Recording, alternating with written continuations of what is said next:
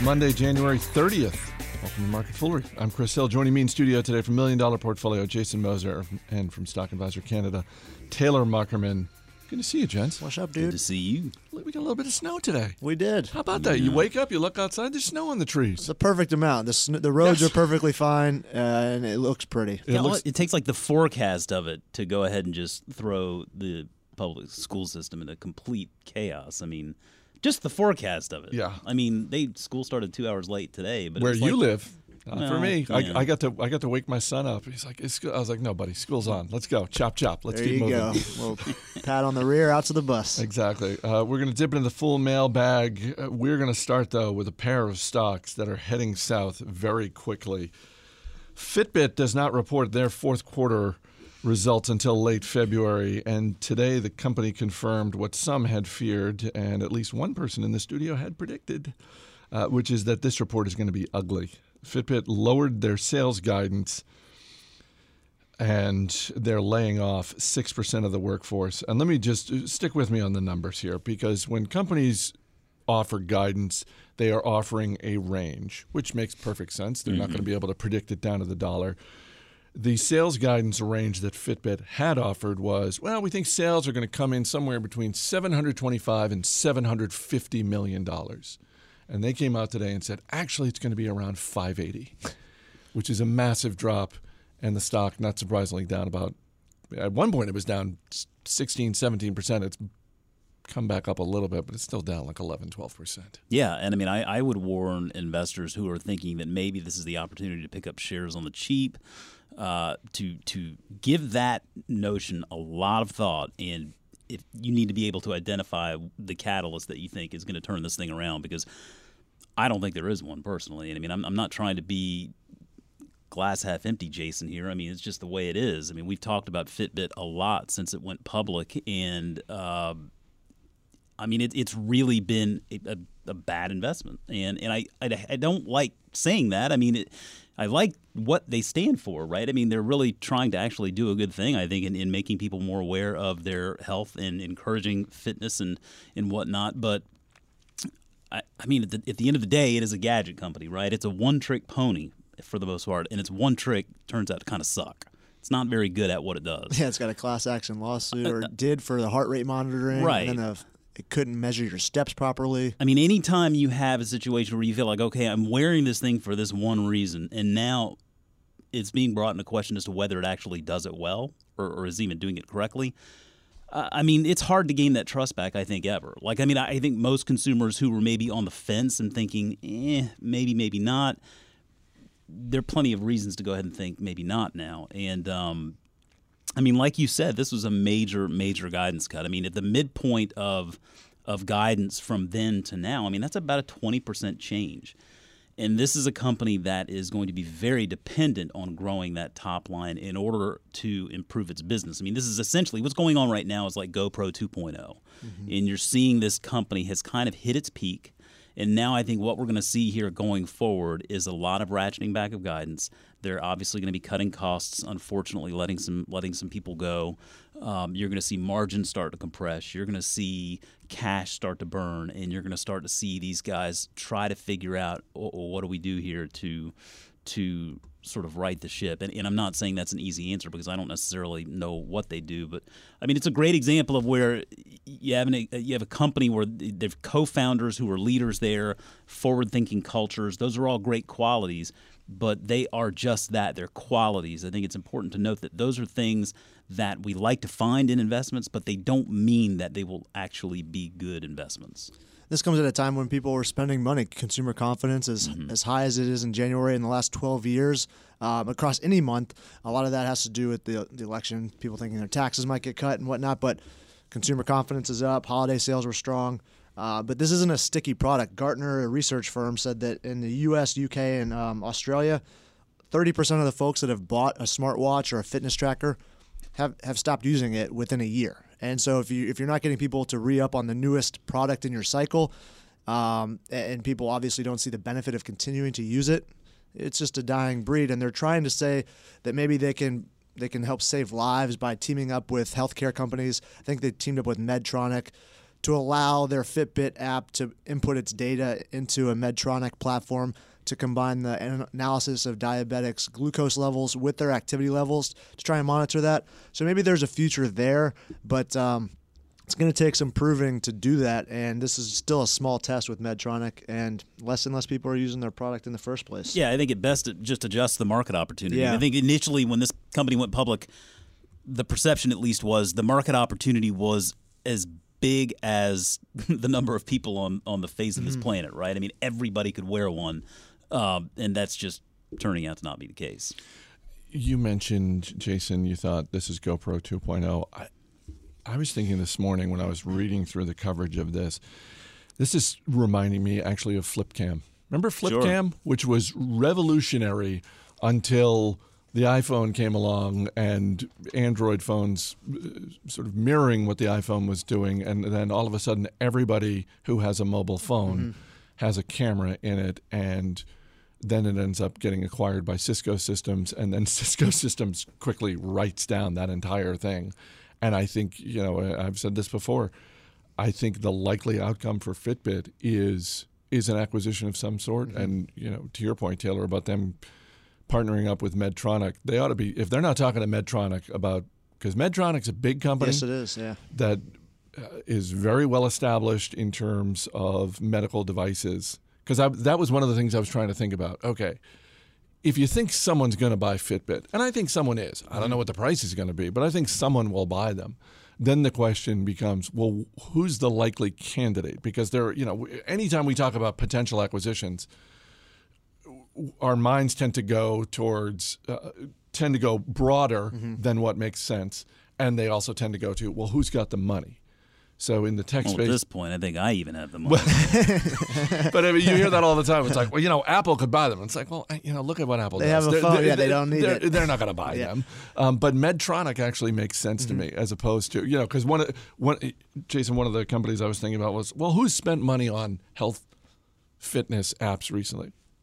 Under Armour. Yeah. It's like, well, yeah, I don't think Under Armour is going to buy this company. No, because they'll just embed this in their clothes and not have Right. you wear something on your wrist. Maybe an insurance company out there blowing your premiums based on, Progressive has a thing you plug into your car. Yeah. So if you drive more safely, your insurance premium goes down. Maybe if you're more active, your insurance premium goes down with this Fitbit. But I could see people just strapping it to their dog collar and get out there and be somebody, pup. I mean, you look at an example of a business where you probably thought acquisition at some point or another, Leapfrog, right? We talked about Leapfrog a lot on the way down and how it was kind of neat what they had, but you could tell more and more that their market opportunity, their window for their market opportunity kept on getting smaller and smaller because kids were just making, their initial devices like Kindles and iPads and iPods and whatnot. So I look at Fitbit and I think, well, who wants to actually take on that headache? Like I've always been somewhat critical of Apple on the Apple Watch side because I felt like they built a device that tries to do too much as opposed to something where, given their resources, the technology, the brand power, I think Apple could actually develop a Fitbit-style, truly dedicated fitness device that could completely wipe Fitbit out. I mean, without even thinking twice, because of everything I just said there, the finances, the resources, the brand power and whatnot. So, I don't even know. I don't even know that I would look at Fitbit ultimately as an acquisition at this point because you got to figure who really needs it, right? I don't know that anybody actually really needs it because what they're doing isn't necessarily so special. You could develop it for cheaper than you could buy it. Sure. Yeah. Let's move on to Rite Aid. And if there's a stock that's making Fitbit feel better about itself today, it's Rite Aid. Because shares are hitting their lowest point since 2014 after Walgreens lowered the buyout price by nearly $2 billion. And just to refresh everyone's memory, October of last year, they agreed to a buyout at $9 a share. Today, that gets lowered to $6.50, maybe as much as $7 a share, which is a pretty big haircut. Yeah, it is. It really depended on the amount of stores that they would have to divest in order to make this deal happen. So if they had to divest 1,000 or less, they'll probably get $7. If they had to divest up to 1,200, which is what many people are thinking, likely $6.50 a share. But when you're looking at it, you see Fred's, I think, was a Tennessee-based pharmaceutical store chain that said they would originally buy the stores when the deal was thought to be approved. But now the FTC is coming out and saying that there's still some question marks here, maybe having to divest more than the original 867 stores. So seeing that haircut immediately, and shares weren't even trading up to the $9 level to begin with. Yeah. So some uncertainty right from the very get-go. So, but just to be clear, what's driving this is Walgreens is looking, how do we get this deal done? Mm-hmm. And, I mean, if there is a silver lining for shareholders of Rite Aid, it's that Walgreens is committed to getting this deal done. It's going to be at a lower price. Yep. When they extended the deadline, I think the deadline was this past Friday. They extended it out to July 31st. And there's been a private equity firm, Cerberus, that's come out and said they would like to potentially buy these stores if Fred's can't make it happen. So there's some action on that side of things to help get the deal done, but you're still looking at what price Walgreens is willing to pay and what price Rite Aid shareholders are willing to accept. Isn't Cerberus the mythical three-headed dog who guards the gates of hell? That's their logo, I think, as well, too.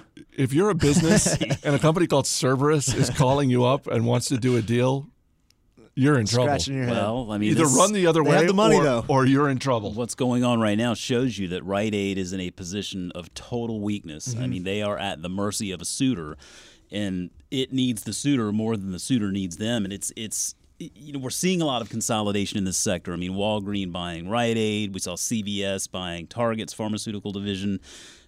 You go back and you read the 8K, the press release that came out when this deal was initially announced, I think back in late 2015. It was really interesting to see more or less the termination fees here involved, because it basically all falls on Rite Aid's shoulders. I mean, I think Walgreens knew going into this that there were going to be some antitrust concerns, at least, or questions. And so that initial price was one where they set that mark and said, okay, we may have to divest some here, and if that's the case, we'll be able to make all of this stuff happen. But in most cases, I mean, the onus really fell on Rite Aid's shoulders here to make sure this deal happened, because if it doesn't happen, most scenarios result in Rite Aid actually having to pay Walgreens a termination fee regardless. And so when you think about it from that perspective, and I mean, Walgreens is a much bigger company. I mean, it has close to 3 times as many stores, much bigger market cap, more financial resources. So, yeah, I mean, at the end of the day, this is a deal that's going to happen. I mean, they're going to divest what they need to divest. So if you're a Rite Aid shareholder, there is light at the end of the tunnel from that perspective. But, yeah, I mean, it just goes to show you Rite Aid has been in a position of weakness for some time. Our email address is marketfoolery@fool.com. You can also hit us up on Twitter. @marketfoolery is our Twitter handle. From Todd Whitcomb in Utah, I'm attempting to value Cummins Incorporated, and I was curious to get your expert opinions. Thanks. Love the show. Taylor, Cummins, for those unfamiliar, this is a heavy equipment maker, engines, power generation, turbo technologies, big stuff. Mm-hmm. Yeah, we're talking 15-liter, 12-liter engines. Company that's had a good run. We talked right before the show. It's up about 60% over the last year. And that makes me wonder if the valuation might be a little too rich. If you look at some of the metrics that it's trading at, like a price to earnings just north of 21 times. 5-year average has been right around 15, and the price to book, not as bad, right around 3.5 times price to book. Historically, over the last 5 years, around 3.2. But you're looking at a lot of these areas where this company does business. Its mining business is down about 45% from its all-time high. Its marine business is down about 40%. Oil and gas is still down 80%. So there is some upside there, but they're not expecting the bottom to flatten until at least the middle of 2017, maybe even later into the year. So you might be able to get a better price, especially because we've seen this run up when results really haven't caught up to, I think, that share price performance. I was going to say that's surprising to hear you tick off the various percentages of how their business units have fallen, because I can see this is a $25 billion company. I could see a 60% run up like that if they were just flat out crushing it, but they're not. They're not. In the U.S., revenues are still falling. They're looking at China to be a stronger segment because, obviously, heavy machinery companies, you're not going to succeed on a global basis unless China is helping you out.